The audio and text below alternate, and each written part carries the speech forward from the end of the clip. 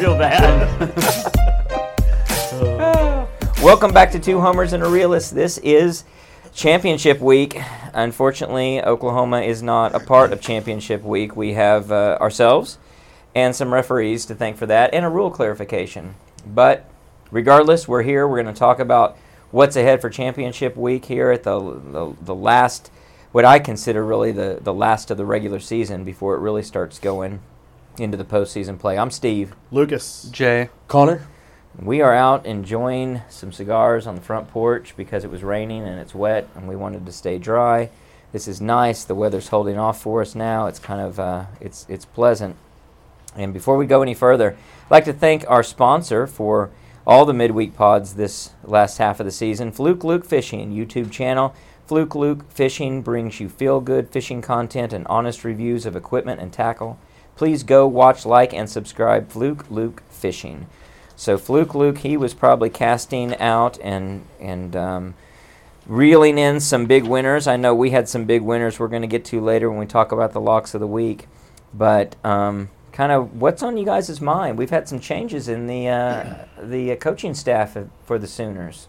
What? Yeah, I don't know if anyone knows about that, but we no longer have the controversy of Jeff Levy any longer. He has jet swept his way right out of Norman, and he is quite literally, actually. Yeah, from what we saw. I think He's one guy gone. here didn't want to hire him to begin with. And Even Even though we're leading the country in this and that and all this other stuff, we know with our own eyes that the offense left some to be desired. I thought we said Brent Venables does listen to the podcast. That's right. So Well, maybe that was before if his he did, time. he shouldn't have hired. That was before. Jeff He Levy. didn't understand. That was the first time he listened didn't when he understand realized he we were had so made a mistake. established. And Right. So I want to rewind the clock way back to January 24th, I believe, of this year. And there was a text exchange that was had because we were pretty dissatisfied with where we were. That was after a successful bowl game and things were looking Wasn't up. successful. We lost that game. Well, yeah, but we outperformed. The offense did look better. The offense looked better. We outperformed. We covered the spread. We held our own against a really good Florida State team. The offense had played really well for the back half of the season last year, and yet we weren't satisfied. We were concerned about Levy. And in that text exchange, Jay, you said something to the effect of, what about, and you what candidate did you float out there? Was it Colin Klein? Yeah, Colin Klein. And Lucas, what did you say? I said, what about Seth Littrell? What is Seth Littrell up to lately? Yep. Yeah, and Jay, you recognize it was a good question.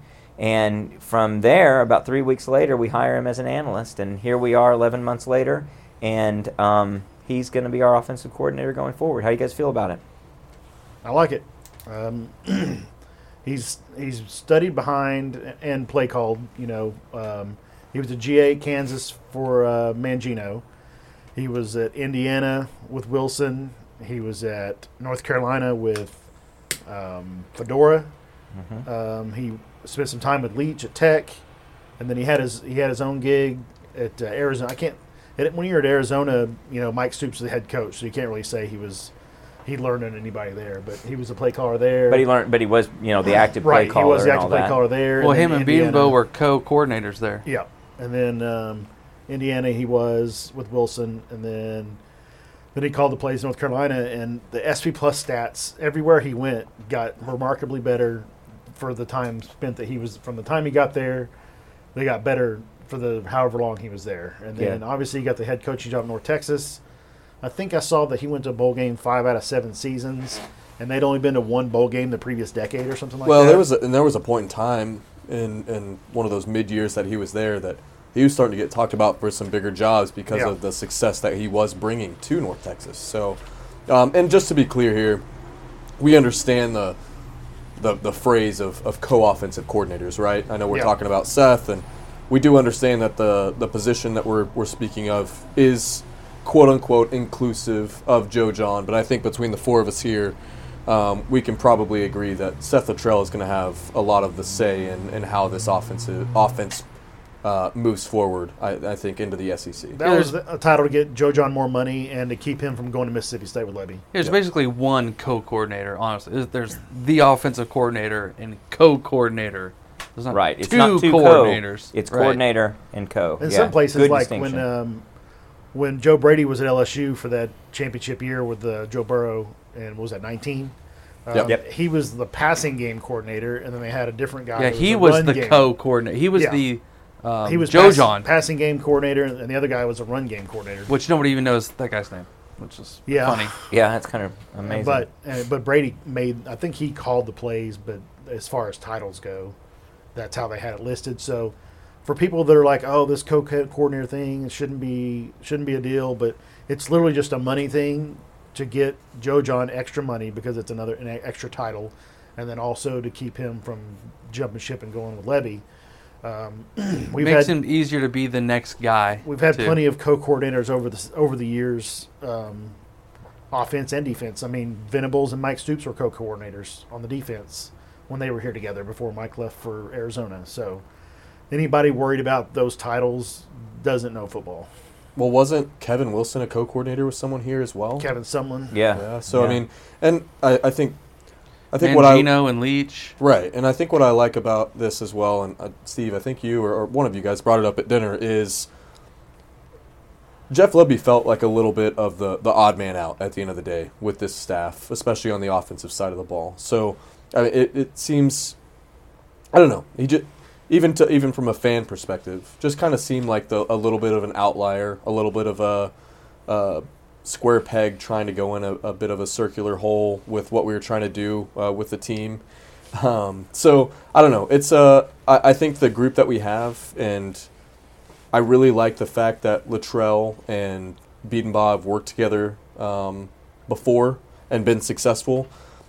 I think the question, Lucas, you were asking around why have we not been successful with our offensive line, or Jay, I think you brought it up as well, is, I really think that Lebby just had a bit of a, hey, I hear what you're trying to do, Bill or DeMarco, but this is the offense that I'm going to run. And I think a lot of this now going forward seems like it's going to be in a little bit more of a more collaborative and Well, more hopefully of a there's unit. chemistry. Hopefully Yeah. they gel together. And I think my suspicion is Lebby was learning on the job in a lot of aspects. He was learning on the job in terms of how to run the clock, when to run the clock, flow of game sequencing. And one of the things I think that never really clicked was how to get all the moving parts together, working as one cohesive whole towards a goal, and really have an identity.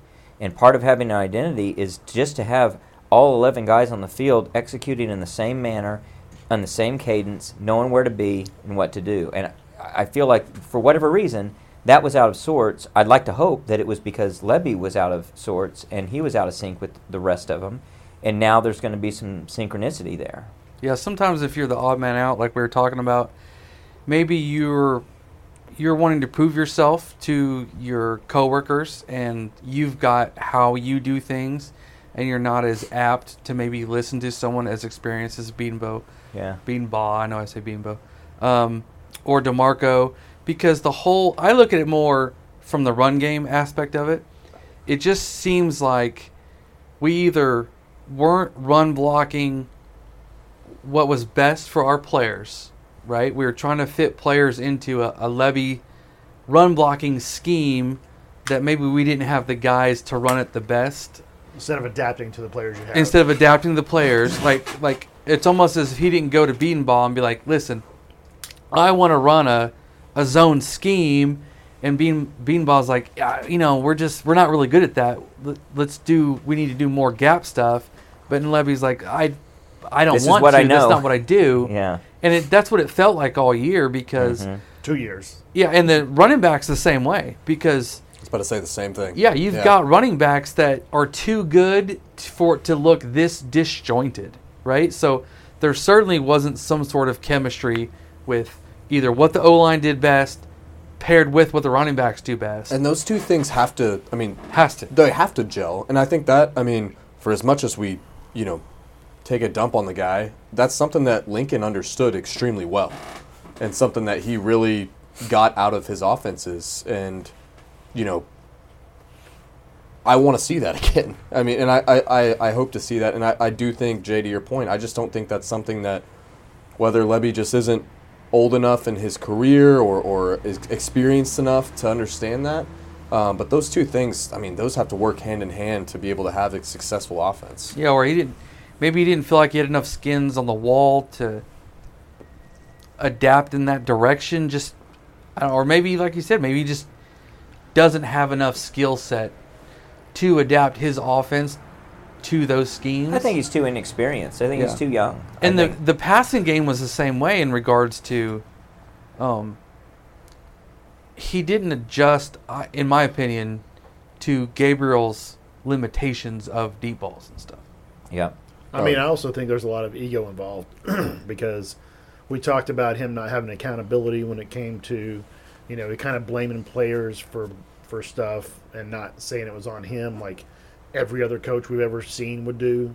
There was a lot of, the Art Briles situation where he wanted to act like, it's not a big deal. It's my father-in-law. He was defiant and defensive there, and he was defiant and defensive when it came to mistakes on the field, that he would just throw his players under the bus either directly or indirectly. Yeah. Well, and people can say he was just being, a family member of Art Briles, but from everything we understand, there were multiple conversations that happened when he got hired to basically set those ground rules, and they were blatantly broken. Disregarded. And disregarded. So that goes into something I wanted to ask, a question that I had, which was, how long in the works was this? We talked about during the season some suspicions that maybe the writing was on the wall. My thinking was he might have been on the way out for a while, that one way or another, Brent may have decided this is not a good fit. And at some point, I'm imagining relatively recently, but not in the last week, they've had the conversation with him, float your options and look and see get your agent to look and see where you might land, because we may need to go in a different direction ourselves. I think it's really hard to tell because of the Zach Selman, relationship. He spent his whole career at OU up until going to Mississippi State. So it's harder to tell how long it was in the works to me because of that relationship. It could have been after the Briles stuff, and, obviously we don't think he played complimentary football with running tempo all the time, especially when you've got the lead, and we talked about, running clock and never doing that. So to me it could have been, week, 6 or 7 that Selman, knows that he's going to get rid of his guy and he's already got Levy in mind. Or it could be literally in the last 2 weeks they've decided, he decided that was his best candidate. Interviewed him the week of Thanksgiving, right? It was like the Wednesday. It's Wednesday. Yeah. So I think that makes it harder to tell than if it was somebody unrelated to OU. Well, I don't look at it that way. I look at it more like Brent comes to Levy maybe after what was the Rolodex game? Kansas? Yep. And that's my thought as well. At that point, with everything that's happened and all of the cultural differences that they've had and the problems, it is almost certain that problems that go all the way to Joe Castiglione and beyond, that there's already friction. And then after that Kansas game, he goes to Levy and says, we're probably going to go in a different direction at the end of this. You need to start looking at where you might end up. And then it just so happens that Mississippi State opens up. So it's not necessarily that Mississippi State is going to be where he goes. It's just that he's going to go somewhere. And they avoid an ugly situation, which is he's left without a job. But there were going to be so many jobs open. He's going to land somewhere. Yeah. It would make sense strategically to say, hey, when that job at Nowhere State opens up that you probably wouldn't otherwise take, you might want to take it. It just so happens that it was a good job at Mississippi State that opened up. Yeah, and I see it in like a couple phases, I think, and to break down kind of what you guys said. I think after the Art Briles situation, I think that's a hot seat situation. I think that, Steve, to your point, that's where the friction starts, right? Maybe there's something there before, but that's where, from a fan perspective, we all notice it. I mean, and he doubled down on it by posting that picture, even after people were complaining about it. Yeah. He posted a freaking picture on the field. The next day on Well, Sunday. then he changed his Instagram to profile. Yeah, it's his profile picture. So I think that's kind of the beginning of... That's defined to the administration. The fraction, and friction. Or friction, yes, thank you. I think that all, myself included, gets a little bit discounted after we go and we beat Texas, and we're 5-0, everything in front of us. We're on top of the world. We can go, or 6-0 at the time?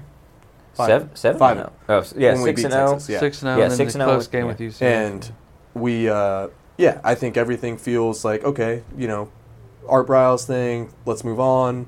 And then Kansas. However, though, I will say all of us, and I'll give myself credit on this, recognizing that Texas game, the it was stall not out. perfect. Yeah, the stall out. The for stall sure. out was bad. I'm Yeah. taking lots of notes during that game Yeah. with frustration and complaints, especially early on, and then the stall is really bad for 2 quarters about. Yeah. So I don't think that's lost on any good coach who's Yeah. watching that. And I don't think it's transpire. lost on it. I think it may have just been, hey, we just beat Texas in a game that we probably what are we didn't gonna think we were do? gonna win. Like, Yeah. I'm going to take what I can get.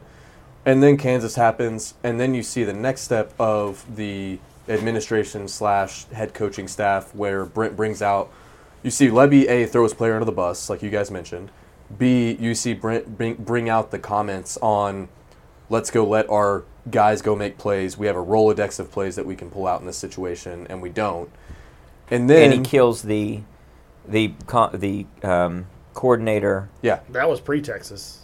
That was after the SMU game, I think, which one?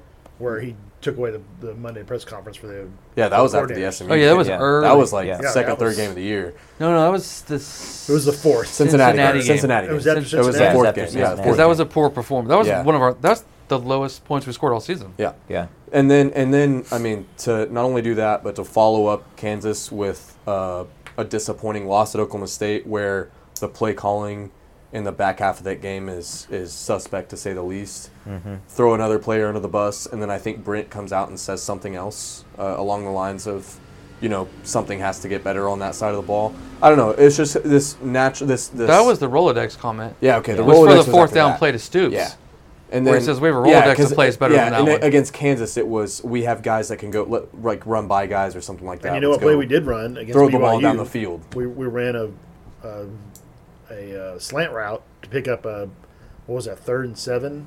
3rd and 8. That was Third- checked off by our Right. freshman quarterback. Yeah. 3rd and 7, I think, So yeah. obviously that play was in the Rolodex. You like to see that play over when it's 4th and 5, you throw a 3-yard route. I mean, But Steve, I think to your point about just kind of I do think it was more of a, hey, if something comes up, you probably should take it, because if not, we're going to have to go another direction. I don't think he was Mississippi State's first choice. No, he was not. And I think you made a comment earlier, Steve, around he's inexperienced. He's not far enough along. Essentially, he's young in his career. I find it. I think I sent a text to you guys, an over/under on how long he lasts at Mississippi State, and I think I put the line at 3.5, 4.5. 4.5 years. I mean, he's got a 4-year contract, so. Okay, so I'm I think taking 4.5. I'm taking the under. taking the under on that as well. I don't think he lasts there. I think you probably see him go from a head coach to an OC somewhere, and maybe a head coach later on in his life. Yeah. But I don't. There's not a. I was confused after Ole Miss how people were asking or wanting him to be the head coach somewhere as well. Well, I think when Jay sent that text in January, it was because of the Bama interest. The Bama, right? Yeah. Because That's right. there was a rumor that Bama wanted Levy, which I don't see how Saban would have. I mean, other than Ole Miss played Bama tough. Well, I don't when he know, was because there. who they eventually went and got wasn't some great coordinator either from Notre Dame. No. Tom Yeah, I Reese mean, he can wasn't make some- mistakes like Yeah. anybody can, Yeah. and he can be a victim of groupthink as well. What I point to as to this being, more planned by Venables or helped find somewhere a job for him, is from what Venables said, how he came down to picking Seth Littrell as his OC. It was pretty quick. I mean, it was only a couple of days, 72 hours ish. Mm-hmm. And he said that he met with and interviewed and talked to. He had pro coaches calling him. He had everybody Head calling him. He coaches. vetted, Current he head vetted coaches. people. Yeah. And well, that's really fast. Yeah, right? those Like, were that's really fast conversations. really fast conversations. Only Lincoln Riley moves that And fast. if your phone is calling that quickly and that often by that many people, if it only took place in that short of time, you don't name someone 72 hours later. No. Because you don't know who's calling you tomorrow. Exactly. Right? Exactly. So this obviously the ball was rolling a little bit before. And if you wanted to go real conspiracy theory, even further, like where it was several weeks planned, Levy looked like he called games like he was trying to impress others the last two games. I would say so too. No, we mentioned it on the post-game video. I specifically said it looked like Levy was auditioning for Mississippi State. If we had done because that they were throwing at deep all, balls, if the West Virginia and TCU game plan were implemented in Kansas and Oklahoma State, well, right now we're talking about Yep. we're going against Texas. Can we beat them again? Do we make the playoffs? No, there's no doubt about it. If we beat them, we're in the playoffs because we're 12-0. undefeated. Yeah. Right. So I'll say another thing that is kind of hopeful, wishful. Maybe this is the homer in me, but I'm going to give Brent some credit and the benefit of the doubt here. He's going through a lot. He's got a lot on his plate just as a head coach. And my thinking, putting myself in his spot, is you're looking for someone who can do this job and do it well so you don't have to babysit it.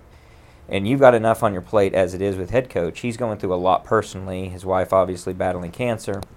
I'm sure he's at a mindset of, hey, I just need the right answer here. And I need someone I have a lot of confidence in. And if he starts to lose confidence in you, he just cannot have tolerance for that.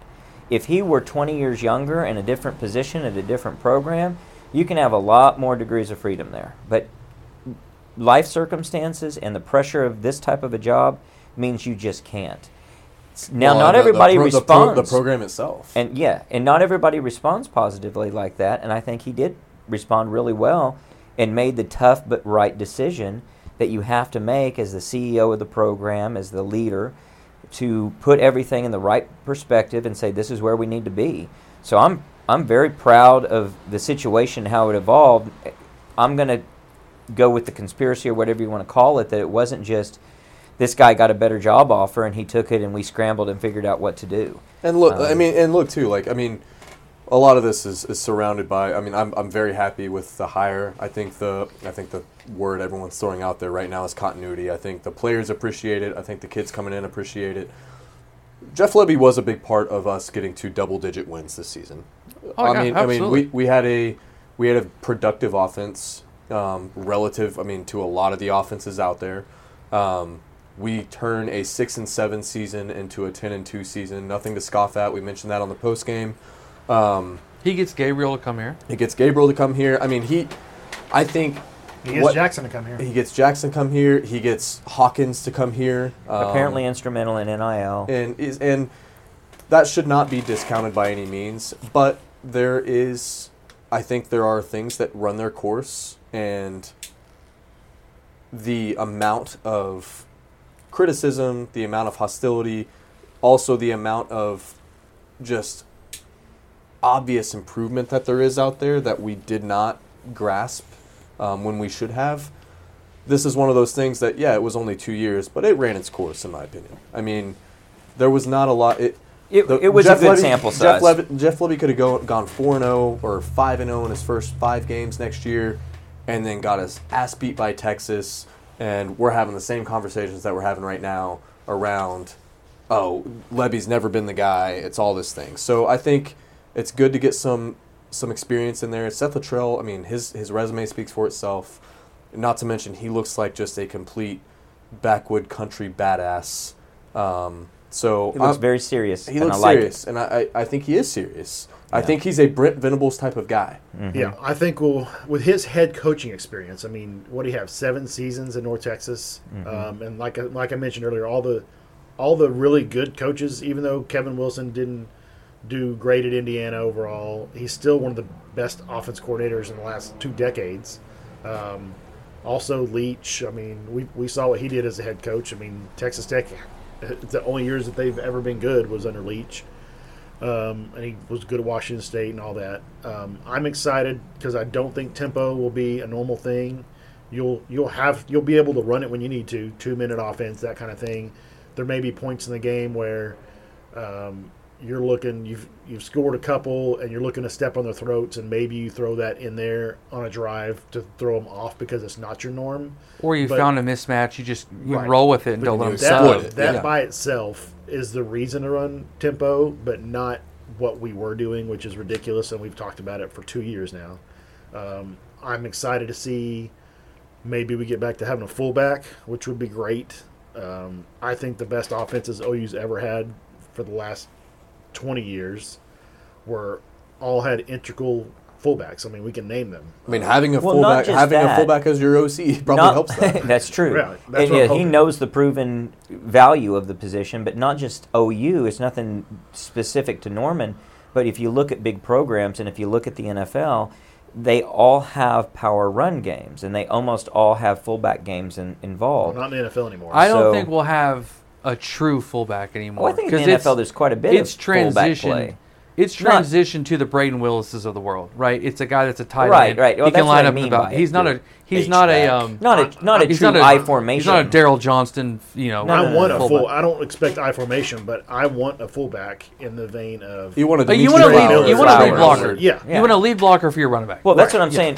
So when I look at the NFL, they have power running backs. They Yeah. don't have Right, but just a bunch of scat back Derrick guys Henry's that are not just out going to there run with a fullback. full. Well, I mean, just because where he lines up, but Right. he runs. He basically is a really They fast use fullback. extra tight ends in that position. P. yes. Ryan is a fullback. I want to see fullbacks though, or at the least pistol formations, to where you're getting your running back a head start. And I'm tired of seeing the running back line up next to the quarterback, and you running an RPO fake handoff to the side on a draw or whatever. I think it's more. It's more misdirectional to the defense if you're faking a handoff from the running back coming behind the quarterback. Like a play action. A play action with them moving forward as opposed to sideways. It just seems like that it's a better offense, Well, and I hope that's what we're running. I do too, and I'm going to be more generalizing than your wish list, and just say I want us to run more what you see out of really high caliber program teams versus the teams that Levy's used to coaching in rinky-dink football, where you have to do a lot of gimmicky stuff. I don't want gadgets, because you don't have to have gadgets when you have 5- and 4-star athletes out there at every position. When you're super powerful, you just line up and you do your thing, because it's more effective. And that's what I want us to get back to. However schematically it exactly works out, I want us to line up and do that kind of football. And maybe that's why Mississippi State may work for him. I mean, Yeah, Mississippi State needs that. he may be the where creative. 6-6 to 8-4 is working where and keeps your job. Exactly. Where, I mean, Ole Miss needed it, and given Kiffin has separated that team a little bit more than the middle of the pack from the SEC. But when Levy was there, that was a middle of the pack SEC team. I think Mississippi State is probably excited to have some of those,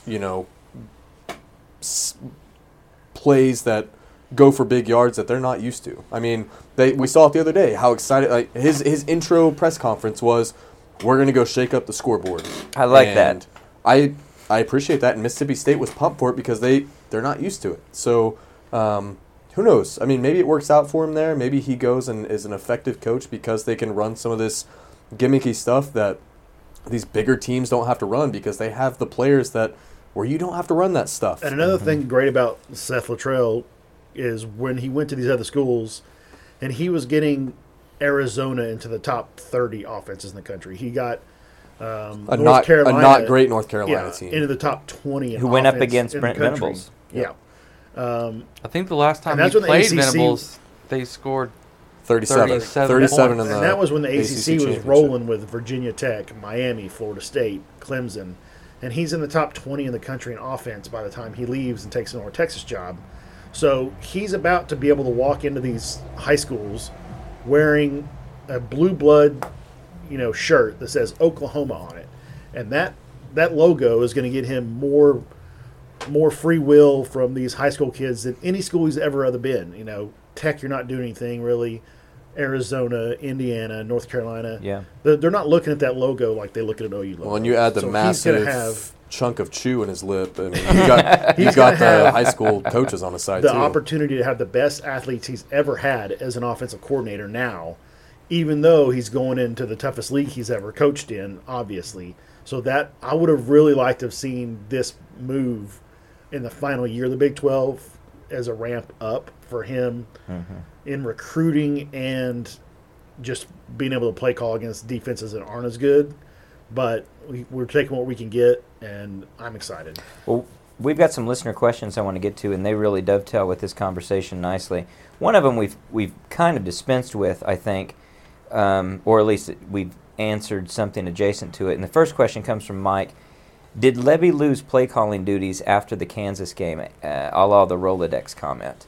I don't think we think he necessarily lost his play calling duty. I think that would be pretty drastic to think where would that go and what would you do. But we definitely think at least he was trying to audition for different jobs by doing different things. Maybe in addition to that, he's also out there he's getting influence from Joe, John, or whoever about maybe in planning from Seth about what I should do differently. And so maybe to some degree he's opened his mind a little bit to what he should be doing. I don't know. Do you guys have any thoughts on that? I think there were some more involved conversations. I mean, you look at Kansas was really the first game that we stuck with the two-back system, I feel like. Yeah, the Sawchuk era kind of started at So Kansas.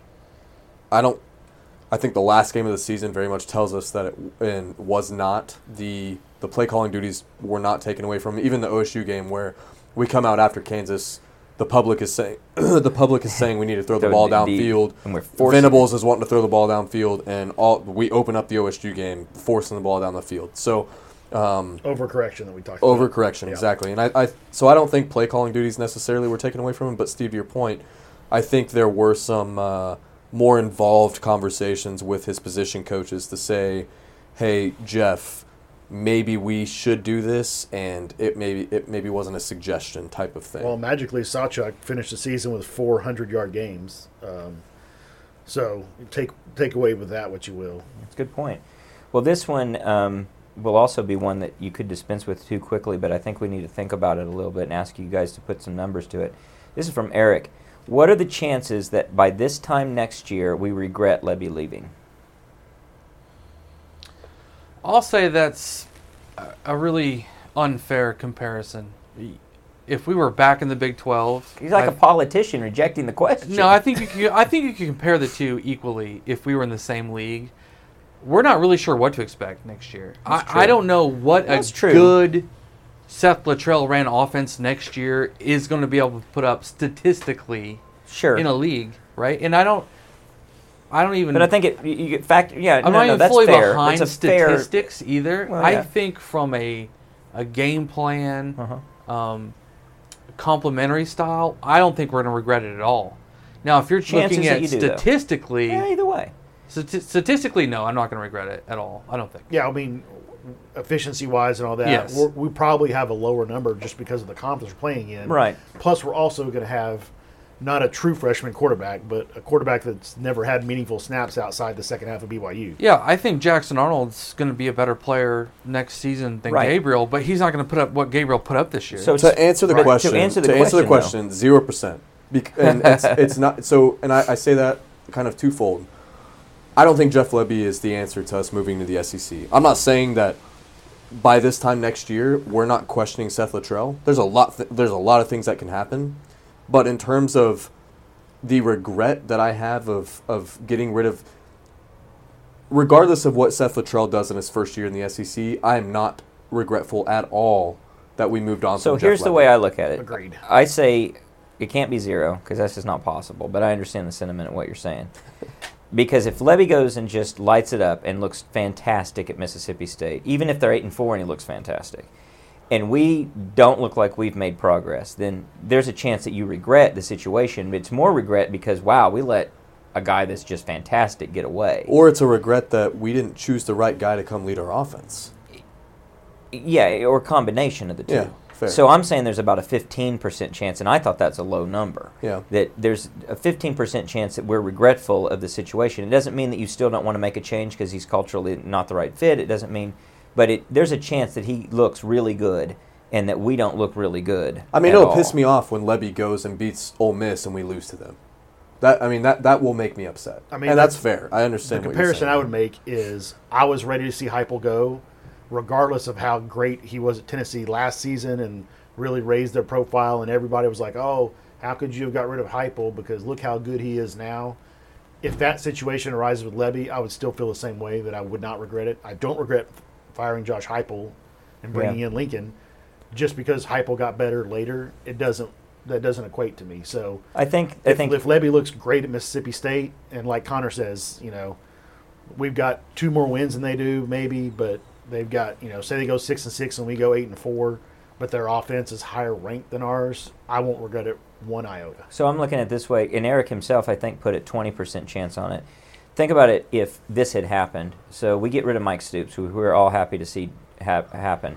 Mike Stoops goes and gets a DC job somewhere, and you're looking at a Brent Venable-like defense wherever he goes, and we were stuck with the Grinch situation that we were stuck with, we would regret it in that situation. So I think it's the spirit of the question is to that type of a scenario if that were to happen. And yeah, maybe I think it's really low. But I mean, even me, like 5%. I'm emotionally attached to it as well. Where a bunch of homers here. The frustration that has been brought upon us in the last 12 games in terms of just what we should be as a football team is very much determining my initial reaction. I agree, 0% is maybe an impossible number.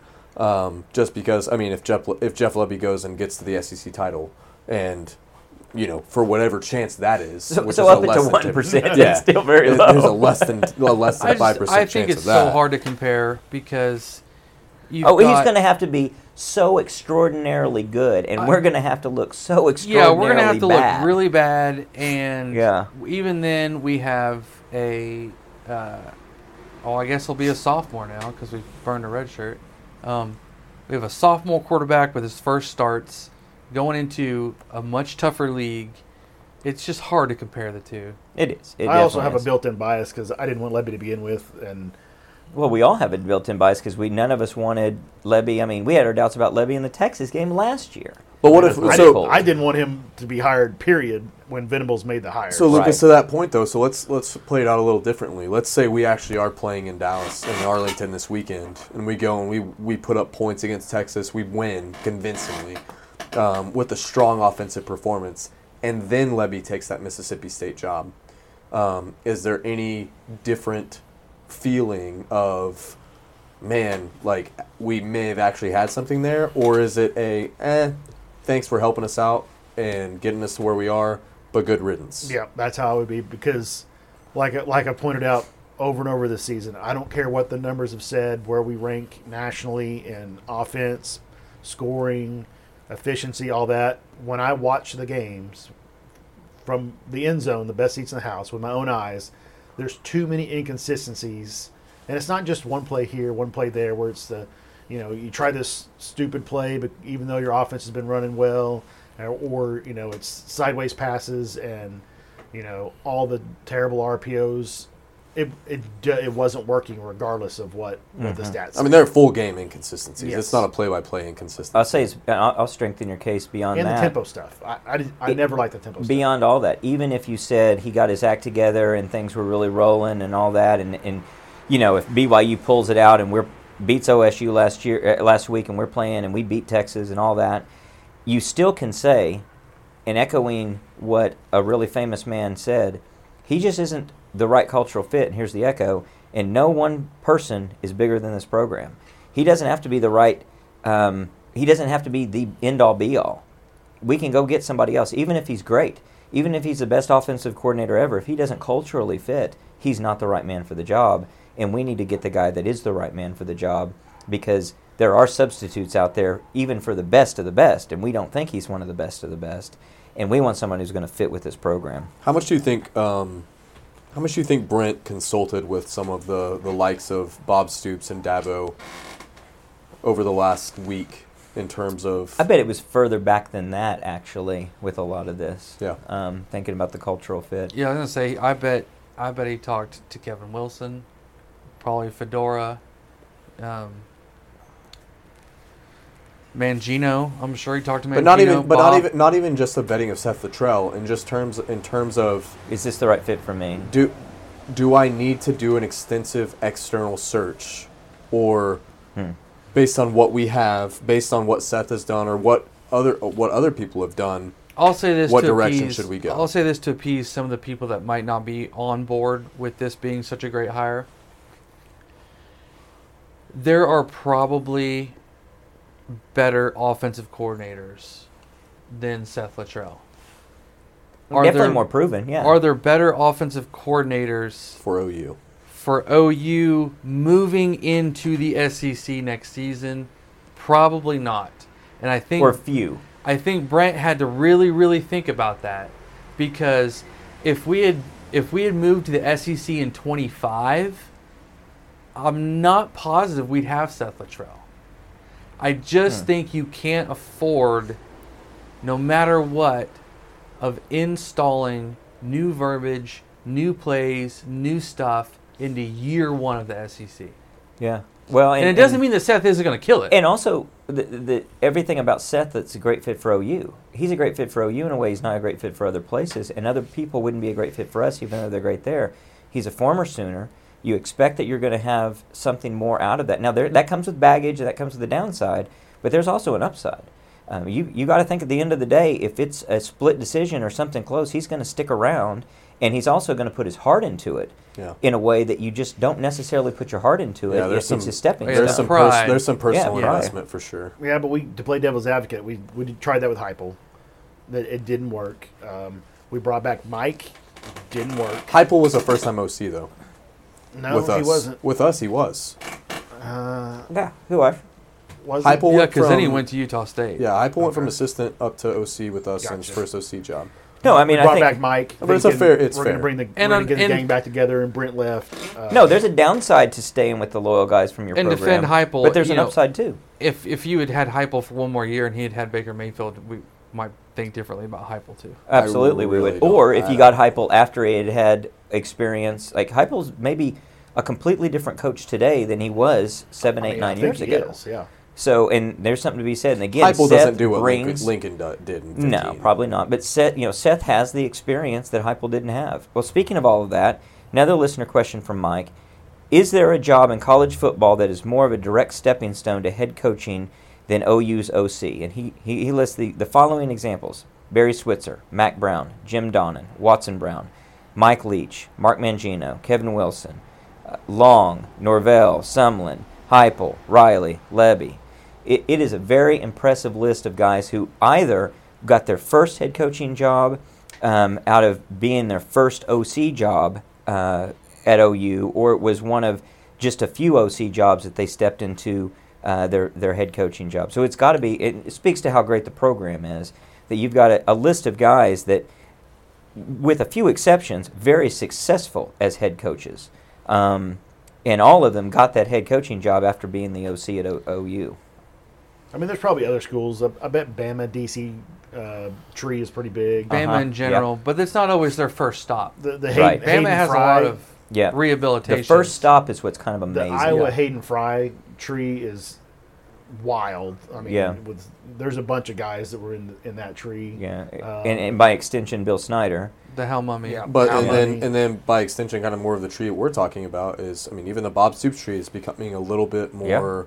It's branching out. Given, I mean, I know Jeff's not part of that, but I mean, you have the Heupels of the world. You have a Brent now. Well, I mean, most of the guys on this list are Heupel from Leach, Mangino, Wilson, Long, Novell, Sumlin, Snyder. Yeah. Heupel, Riley. Those are all Bob It's actually Stoops. a Snyder. And now Littrell is as an OC. So now I think it's a interesting question because it just points out what a great job this really is, and it gets at something that was floated around with the A&M hire, that for some reason A&M was pretending that their job was as big as the head coaching job at OU. It's just not. It's not as big a program. It's just not even close. It's not comparable, guys. Well, here's another question. Last question from Mike. Dang, Mike. I know. He got a lot of Save some questions. for the rest of us. Will Dylan Gabriel follow Lebby to Mississippi State? I think he's done in college. I think he's had enough, honestly. So I would say, and this is a rough handicap because I haven't really put a lot of thought to this. Mississippi State's quarterback's in a portal.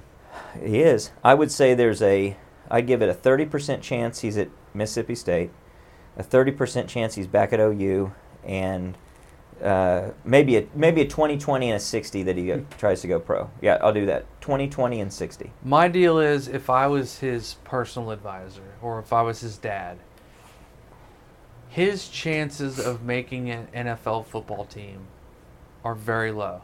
Yep. And I think you can make a practice squad, and those guys are like $85,000 a year.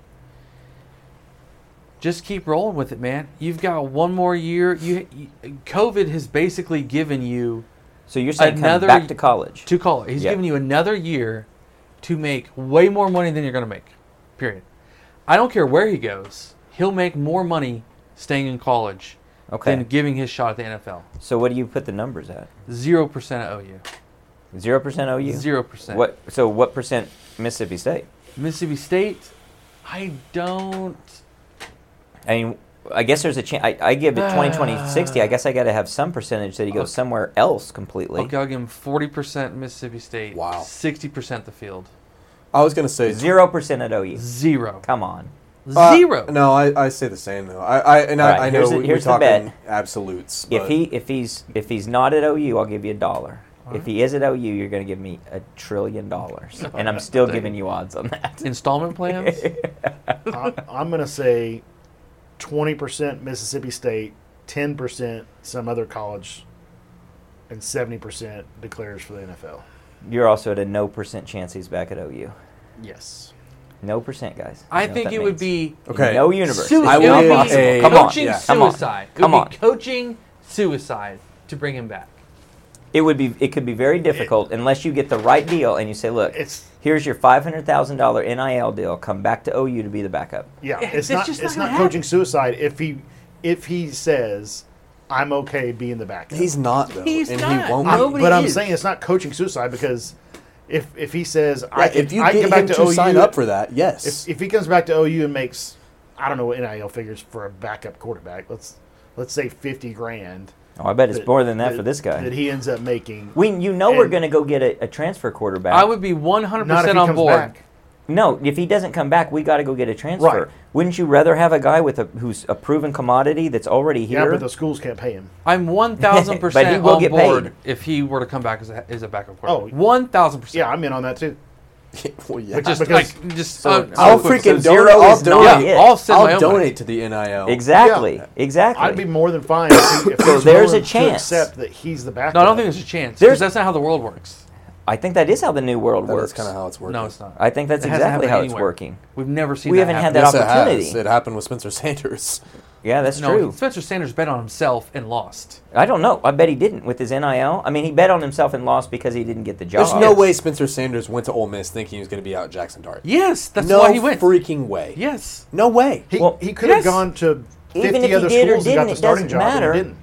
That is the reality of what happened. He was betting on himself. He went to Ole Miss because, you bet on yourself in the, again, you don't want to put a percent to it, on the 5% chance that you go and be the starter at that place. Jackson Dart's not some stud quarterback. I thought Jackson Dart is Lane Kiffin's guy. I bet in his mind he had an 80% chance he was going to get that starting job, and that's why he went. But that also could happen here.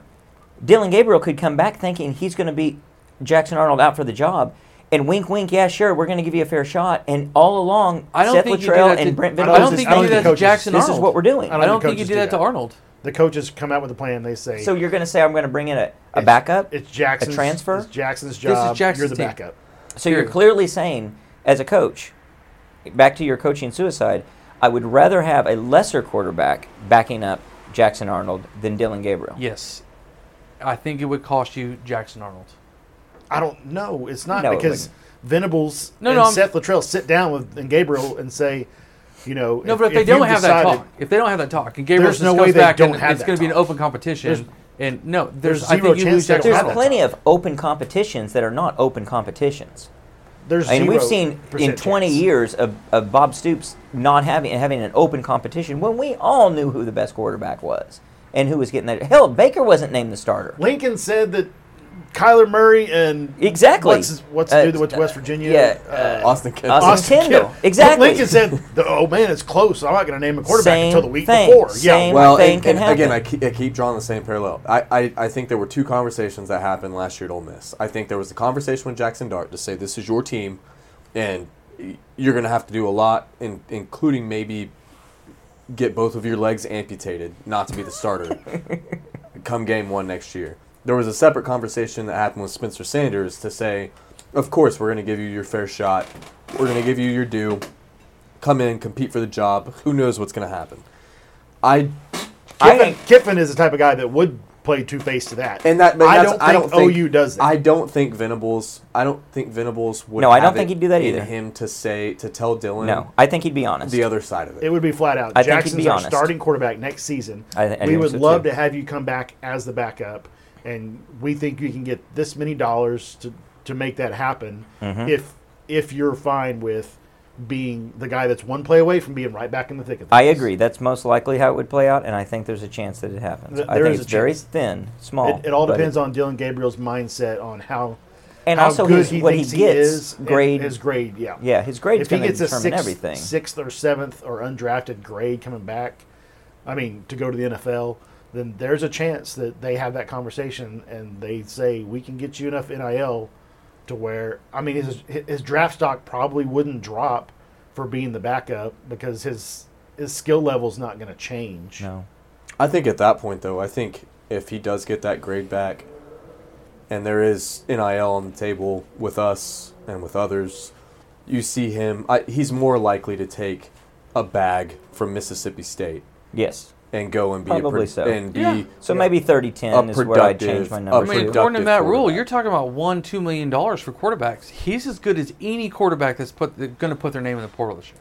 Well, the Washington State kid already said he's had 10 offers of $1 million or more. Gabriel And will have the portal exact wasn't same even thing. open and isn't even open until Monday, technically. Is he better than Riley Leonard? I don't know if I believe that $1 billion, by the way. I think he's probably Gabriel? Yeah, he's better than Riley Leonard, I think. There's a bunch of teams that'll take Gabriel today. Now, when you say a bunch, A bunch. how many is a A&M bunch makes that He's could going to actually pay A&M. him that Yeah, kind he's of going to money? A&M. A bunch. A&M could knock on his He may go to A&M. Yeah. That would be awesome. That could happen. That would be definitely could happen. hilarious. Dylan Gabriel playing Texas But Thanksgiving Gabriel's weekend. not going to go to Washington State. No. I'm Yeah. talking this part of the country. You're honestly. talking in the real I'm talking realm SEC. of the upper. Auburn would take Yeah. Dylan Gabriel. Oh, South there's- Carolina would take So, Dylan Gabriel. so maybe Florida what we State need would to take do Dylan when we Gabriel. revise Yeah. our numbers is we need to revise them up that he's somewhere else. Yeah. I think he's 60% somewhere else. But not the NFL. Not the NFL. I mean, in college. He's in college. 6% chance he's playing college ball somewhere else. Yeah, I think my 0%. only dispute with you is that it's not 0% he's at OU. 0. But I do I think agree, it's it's not pretty zero. unlikely that he tries to go to the NFL. I'm going to stick with No quarterback that has had a 45 touchdown season says, "Yes, coach, I'll come back and give the reins to the kid." This No isn't quarterback- freaking Disney. What No, is it's this? not. He'd be doing it for $1 million. This is ridiculous. If he's doing it for a paycheck that he's better than somewhere else, he's going to do it. It's a detriment to Jackson Arnold. You're It going might to be. have I'm that not guy saying it's over your optimal. shoulder. No, You're gonna because have the coaches Dylan have said it's Gabriel- your job. Yeah. Not when Jackson not when we're down 10 points at Tulane and you've got freaking Gabriel on the bench. No, I still think it's his job. No way. No way. I think there's a chance. It's not 0. It ain't 0. It's less than 0. It's less than 0. It's not 0. It's higher. He might pay OU to go somewhere. Well, speaking of predictions, we made some predictions at the start of the year. We looked at some over-unders for some select teams. Really, I think we took the top teams and we also threw in Oklahoma State. We looked at 10 different teams. We looked at Georgia, Michigan, Ohio State, Alabama, LSU, USC, Clemson, Texas, Oklahoma, and Oklahoma State. We looked at the over-unders that Vegas was putting out, and that ranged from 11.5 for Georgia all the way down to 6.5 for Oklahoma State. And we said, are they going to be over or under? And the results are in. Does anyone want to guess how good the best predictor did? What How many percent? teams? How many teams were there? 10. Okay. I'm going to say somebody got 8. Okay, that's wrong. Steve, I bet you got 6. Not quite. I got 5. Okay. Jay got 4. Mm-hmm. Connor and Lucas got 3. Wow, that's pretty low. We all took the under on Georgia. They were wrong. We What all was took that, 11.5? 11.5. We all took 11.5. the under on Michigan, and we were wrong. And then we start being right in different Give us degrees. some numbers on the overs and unders. And Well, so on Ohio State, I was the only one who got the over right at 10.5. For Alabama, Jay was the only one that got the over right at 10.5. For LSU, nobody got it right. Everybody thought it'd be under 9.5. Excuse me, everybody thought it would be over 9.5. I was going to say, that's under 9.5. Yeah, and it was under.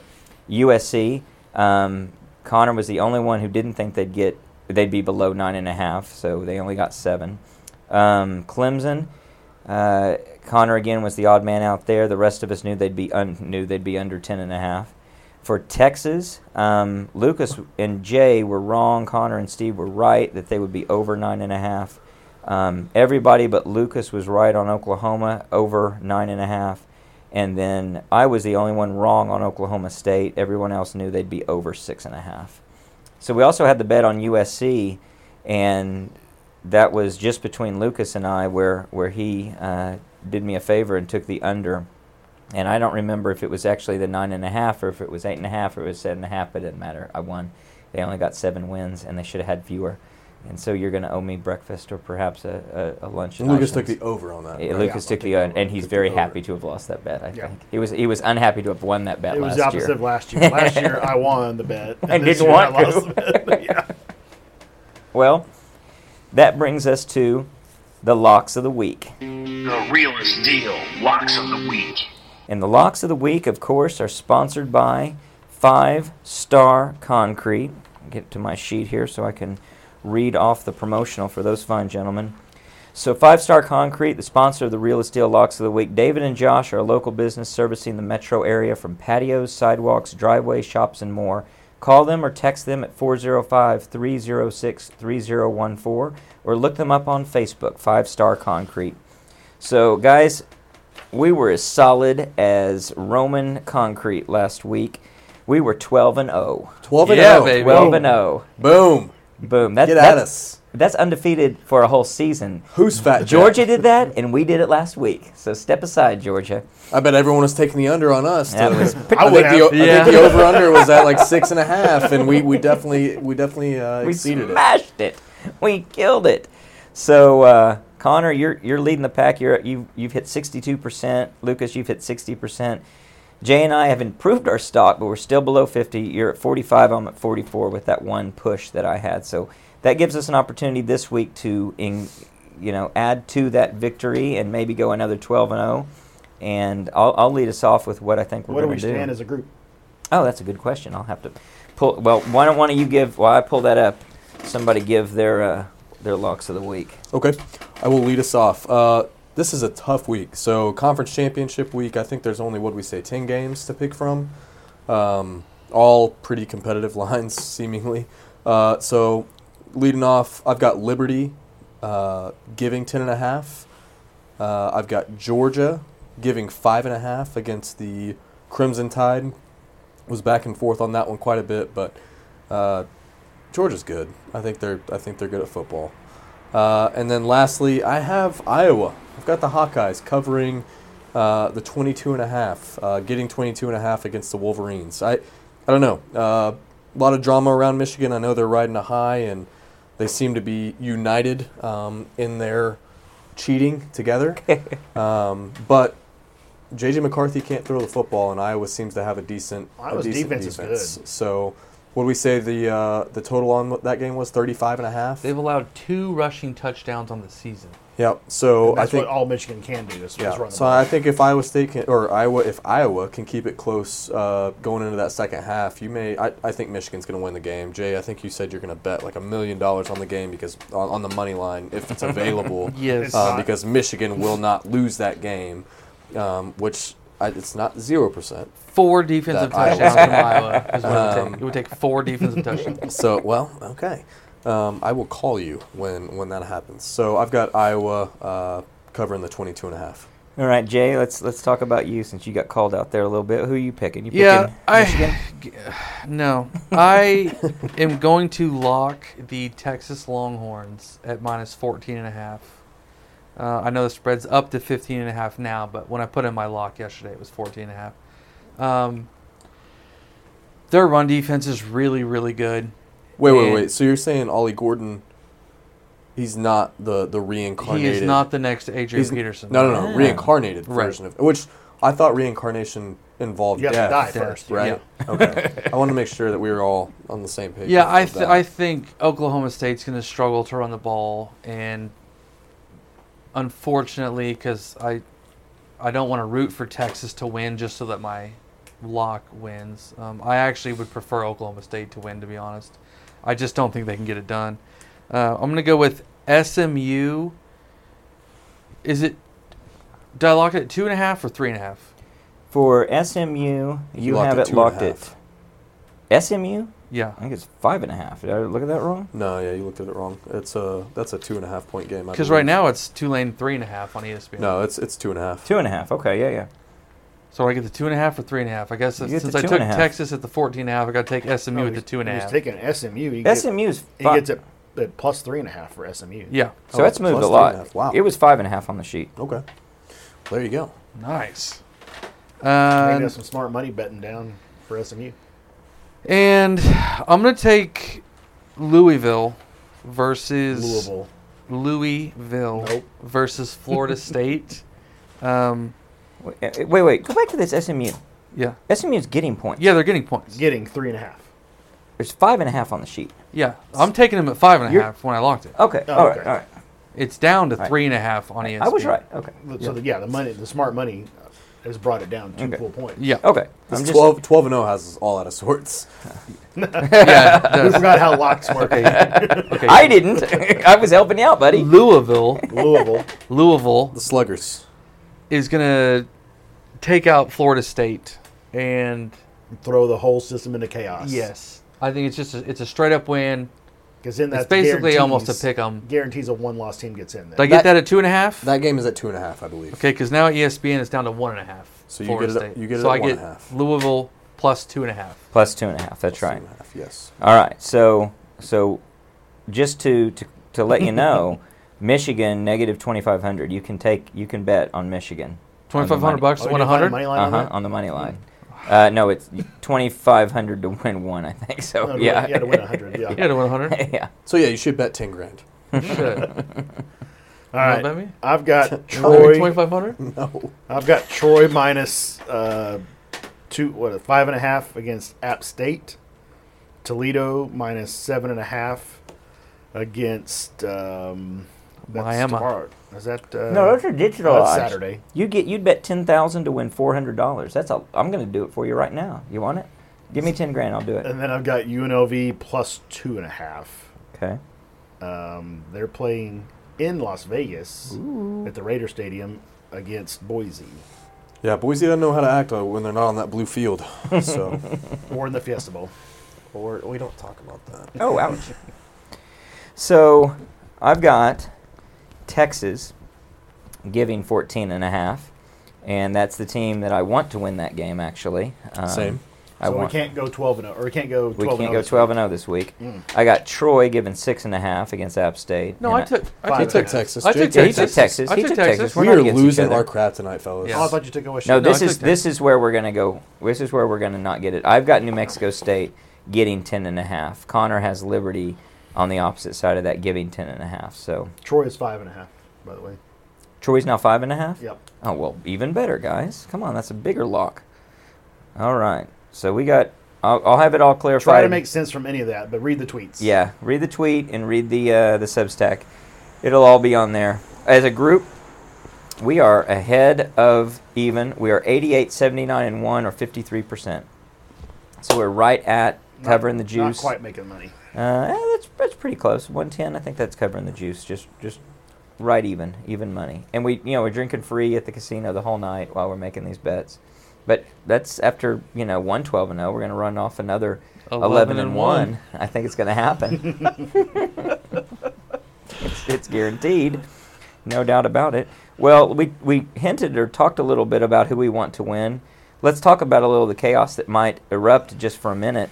What do you guys think about Texas's chances of getting into the playoff, which, if they did, would be good for OU from the standpoint OU's probably in a New Year's Six bowl, right? If they get into the playoff. I don't know. It's hard to know. It's hard to know. That could get us in the Cotton Bowl. I think that gets us in there. I mean, Cotton Bowl, again, takes us over Oklahoma State. Do you think that's worth letting Texas get a chance to win a national championship? There's you no think letting. you think it's worth? Yeah, I think it's worth watching Texas get their just railed by Georgia. Yeah, I do believe I would take it. If Georgia beats Bama. Well, That's a lock. I So. think Texas could give Michigan a run. I don't think Michigan's that good. I mean, they're a good team. But I don't, they're not a great team. Anyone can beat Michigan. So I would not like to see Bama beat Georgia, and then Michigan get the number 1 spot, Texas get the number 4 because Texas. I mean, I might pick Texas in that game straight up against Michigan. I agree. Which will put them in the national championship game. I and I agree. do not want to see that. No, I don't want to see that either. No, that would be bad. Now, if they lost the national championship, that might be okay. Now, what would be fun is Florida State loses, Which is a good chance. Washington loses, Very good chance. Georgia wins, Michigan good wins. chance. So Very then you've good got chance. Georgia 1, Michigan 2. That leaves a 3rd and 4th spot open. So 1-loss teams in that vicinity would be It's Oregon and Texas. Oregon and Texas being Texas, Ohio State. Ohio State. Is that it? The craziness happens if Alabama. if Georgia loses. Yeah. Yeah, because then they'll have a decision Because what to do with Bama what to when do they with- lost on the field Yeah. of Texas. Yes. And the committee has pretty much said they're not looking at who's deserving of the top 4 based on the season. They're looking at the 4 best teams right now. And You've a got lot of people think Alabama would jump Texas in that scenario. You've got it can get I even don't. more crazy I don't either. because if you've got a Alabama victory and an Oregon victory, we're all just automatically saying Washington's out of it. Well, that's another 1-loss team. You have a 1-loss Washington, 1-loss Florida Oregon, State.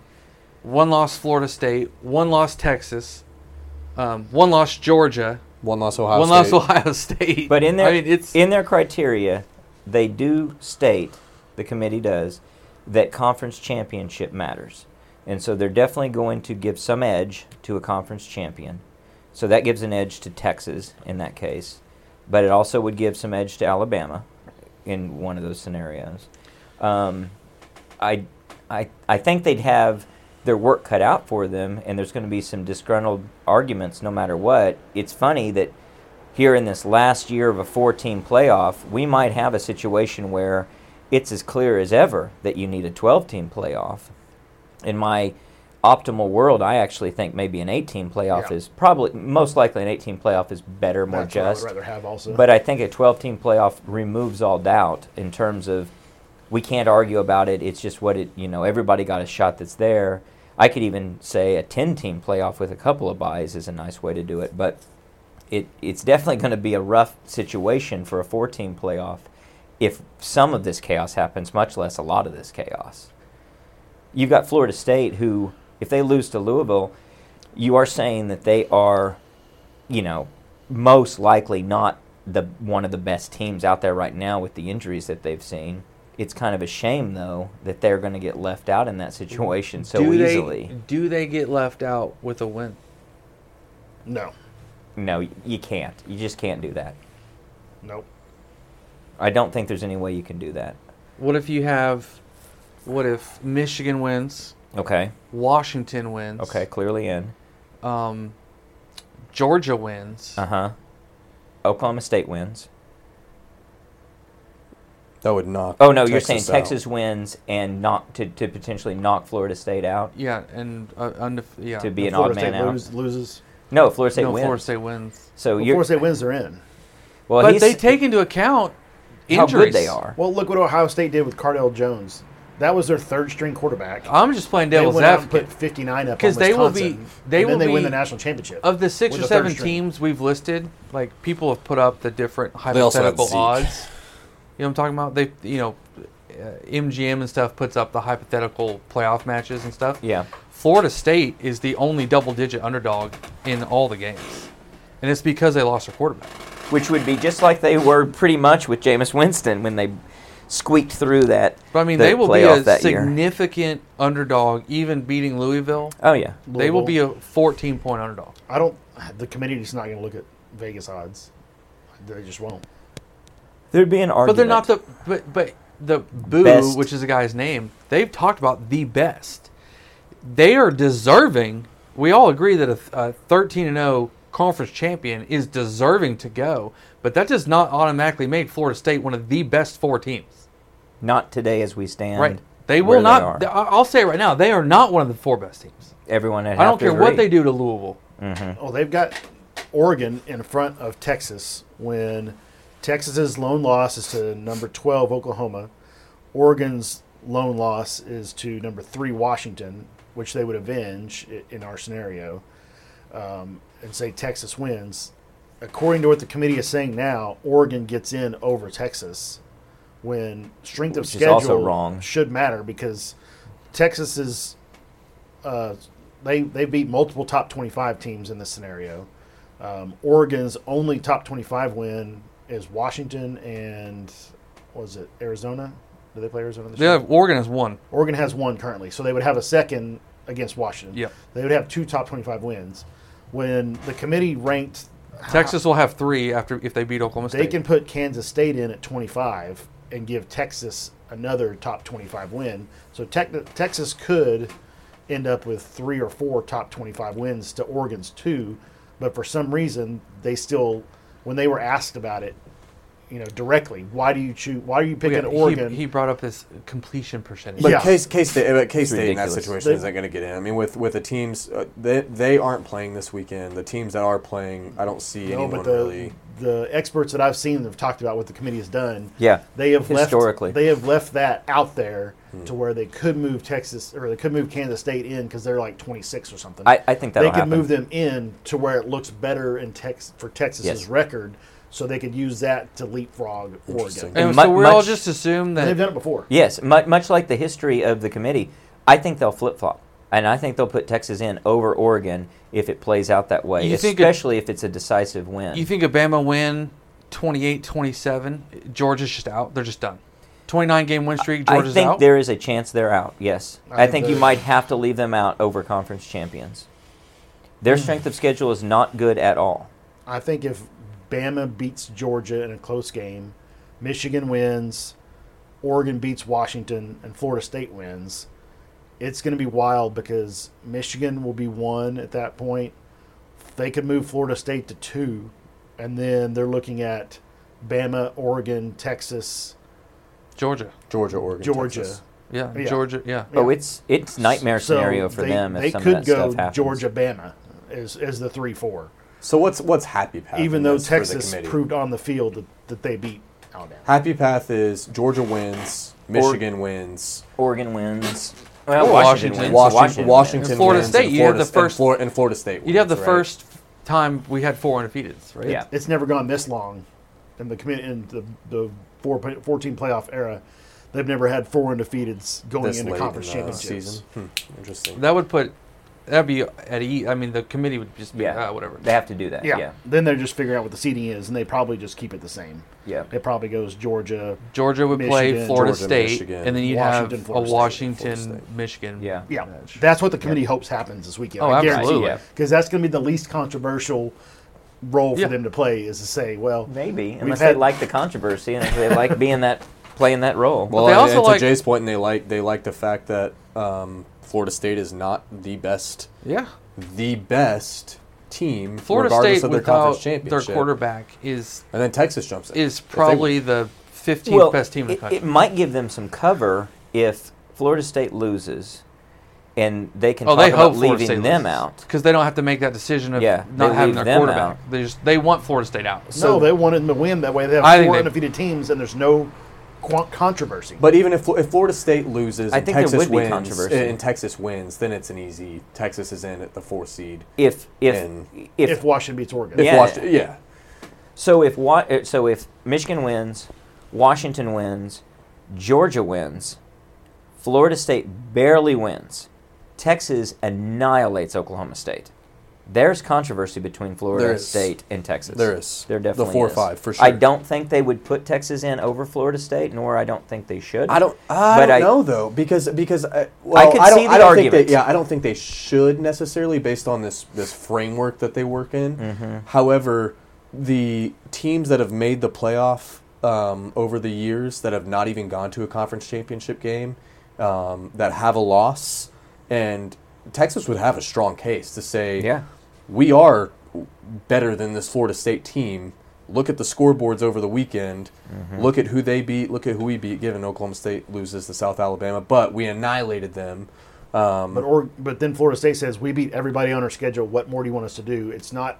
Quarterback's it's not hurt. our fault. The quarterback's hurt. It's not like I'm not saying it's right. It's not like I'm he not was saying winning the it's- Heisman. I'm not saying it's correct. He was up for. He was in a running for it. No, he was not. The last 6 weeks of the season, he was nowhere to be found on the top 5 Heisman candidates. I'm not saying nowhere it's, to be I'm found. not saying But it's if, you were, logical. but if you were to look at the body of work, Florida State's body of work is not great. No. They've It's better they've than been Texas pretty because poor. they don't have a loss. Not in the That strength. only Not in the strength. not in the strength of schedule, strength Yeah. of record. Only in the fact they don't have a loss. Yeah. But their loss is against a really good Oklahoma team, whereas Florida State struggled against a lot of really not good teams. And I think we all know, and they're not blind to it, that they're probably going to get their ass handed to them in the playoff, regardless of who they play. I don't know. We thought TCU was going to get smoked last year, and they made it to the final game. Hell, we thought Ohio State was the year that they got in over Baylor and TCU, and they won the whole Ohio damn State thing. almost beat Georgia last year as the 4-1. Things can happen, definitely. It's one game. Things can happen. Yeah, There's a that's lot it. of chaos. I would like to see all 4 of those teams go undefeated, just so I can prove you guys wrong that it's not that big of a. It's not that close. I don't know if that'll prove us wrong. I think what we're going to say is there's a lot of controversy, and I think there would be a lot of controversy. Not to me. I agree. As if my team was undefeated, if Oh, for Dylan sure. Gabriel got hurt last week, and then we Yeah, but that's not almost fair because let's say that we don't have the backup that we have in Jackson Arnold, right? 'Cause Well, I don't that's know how Florida good State's Florida State's position. Yeah, that's what I'm is. saying. Is it's not He's not like Jackson what's the Arnold. kid's no, name? but I don't know how Travis- good he is or not. The Florida State kid that got hurt. Travis Wilson, No, it's not Travis Wilson. Travis, No, Jordan Travis. Jordan Travis. It's not like I said, it's not like he was a Heisman candidate. Their second string quarterback might be, probably 80% as good as him, and that's good enough that they deserve to be in the playoff. Well, my prediction is there will be that Florida State gets in that scenario, but there would be controversy, but it's conditioned on a very narrow Florida State win and a dominant win by Texas, which is, and all those other things happening to even position it so that there's controversy. I think it's much more likely, if you just look at the odds, Oregon's going to win, Michigan's going to roll, Georgia's going to squeak by, and Texas is probably going to roll. They got Florida State squeaking is by. going to It's squeak by, down to 1.5. and you're going to have some controversy one way or the other.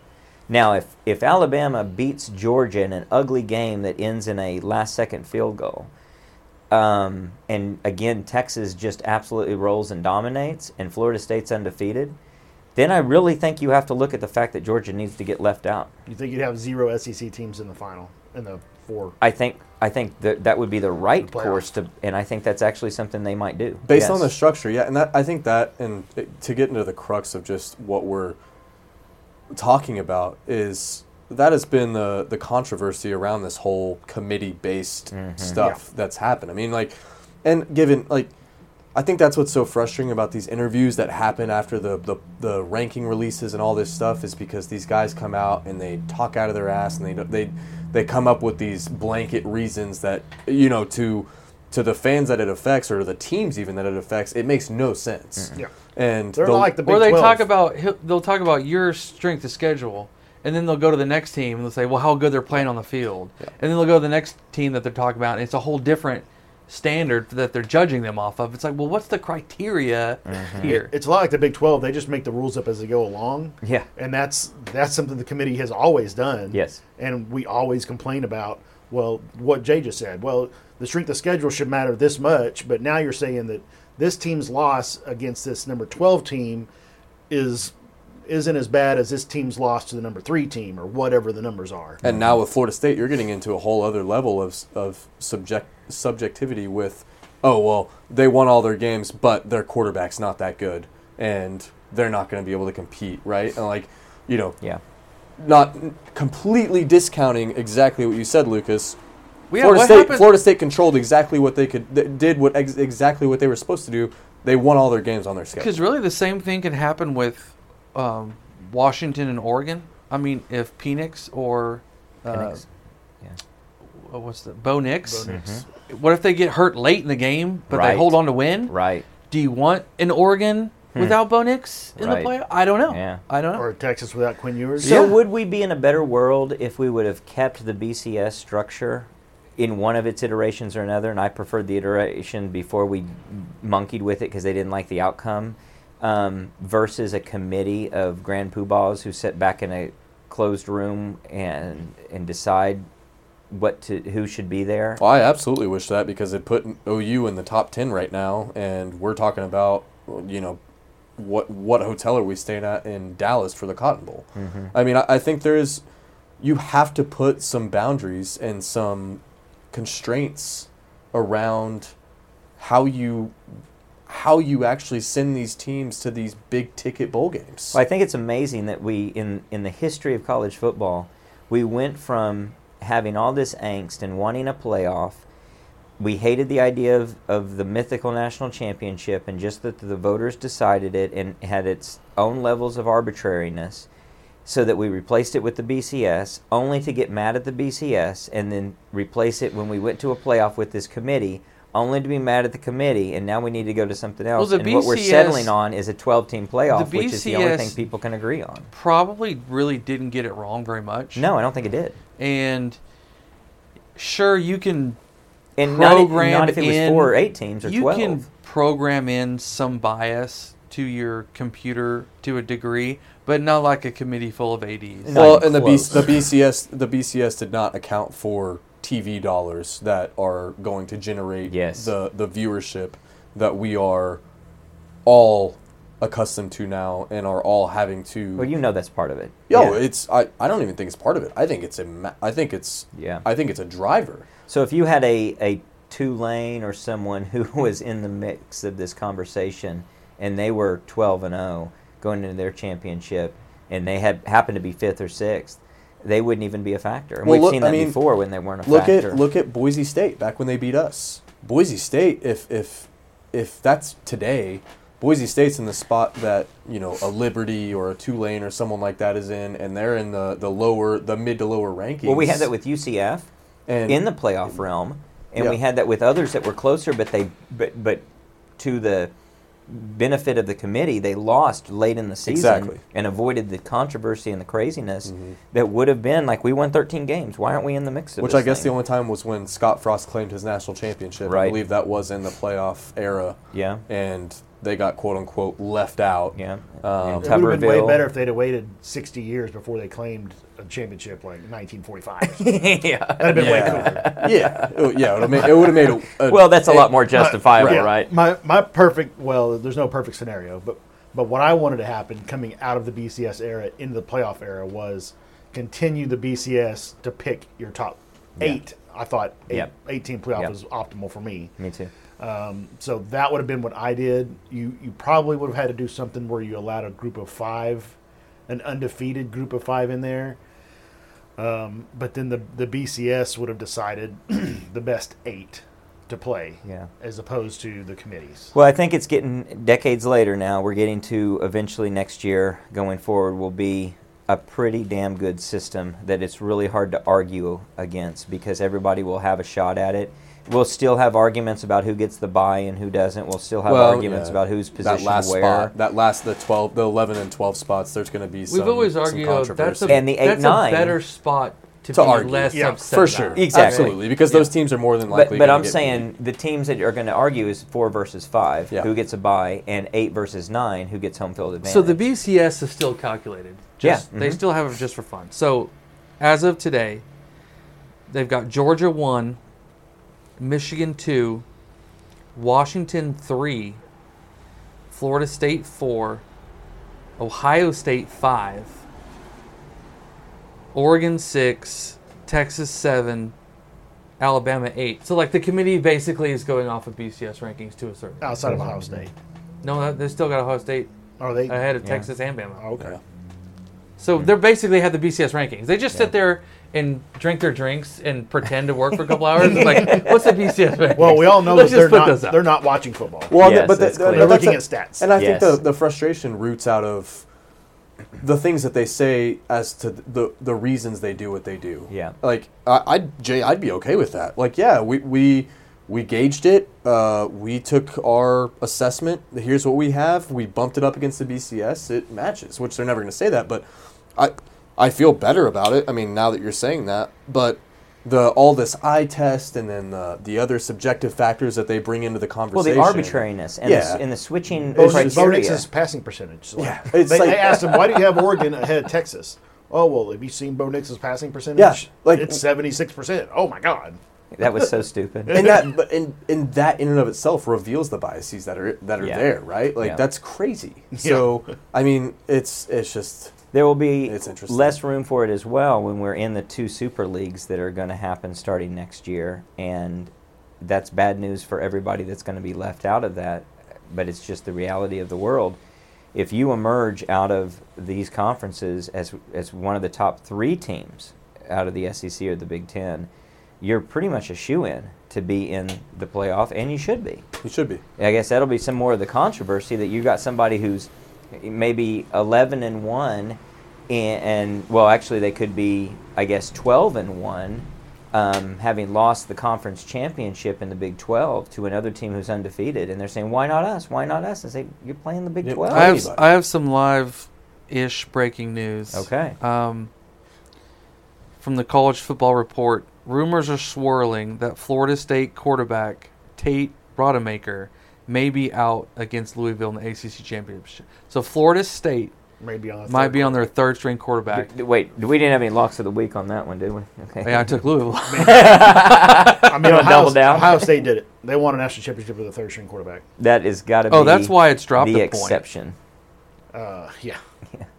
Absolutely the exception to the rule. And I tell you what, to their credit, they worked around the strength of that Cardell Jones, and did just what he could do, which was just the bulldozer, and let him run. Speaking of super conferences, at what point does Notre Dame with a 12-team playoff just decide that we're not scheduling anybody any good on our schedule because they're independent, and they just play? I think they're going to have to. 10 I don't think that'll work. And then maybe I don't think it'll work. A Big 10 guy and a Big 12 person. You know, other than the fact that the committee is driven by eyeballs a lot and viewership, that's not going to work. That's going to look really illegitimate if they're getting in there every year because they haven't played anybody but they're Notre Dame. Yeah, but it's a 12-team playoff. So say they're undefeated, but they only played the 80th ranked schedule. Right. They could be 12th? Number 10 and get in the playoff and have not played anybody whatsoever. Would Notre Dame fans put up with that? I don't think they would. I think they've got enough. If it guarantees them a playoff every year, I don't think so. I think they've got enough football integrity that they're not going to want to do that. They're going to want something better. What would we want? They just need to join a conference. Is what needs to happen. They do. They absolutely need to. And maybe we need to get to 20 teams in each of these 2 super conferences. We would pluck Florida State, Miami, and North Carolina. I don't know, and Clemson. And they can go get Notre Dame and 3 others, and we just call it a day. We got 2 super teams, and we'll call one the AFC, the other the NFC, and we'll play a Super Bowl, baby. I don't know. That's kind of where it's kind of going to get to. It'll be interesting to see the mix and match, too. You know there's going to be a lot of we play a Big Ten team, from the SEC and vice versa, versus just an SEC side versus a Big Ten side. But it'll be interesting and controversial how that evolves, because you're going to want to have a chance for your conference to have a team all the way up there. So a lot ahead for all of that. That's going to be interesting. We'll be back after all the championship games, and then once the committee meets and all the bowls are decided, we'll be back with a pod on Sunday to talk about where OU's headed and what the bowl season has in store for it. Until then, Boomer. Sooner.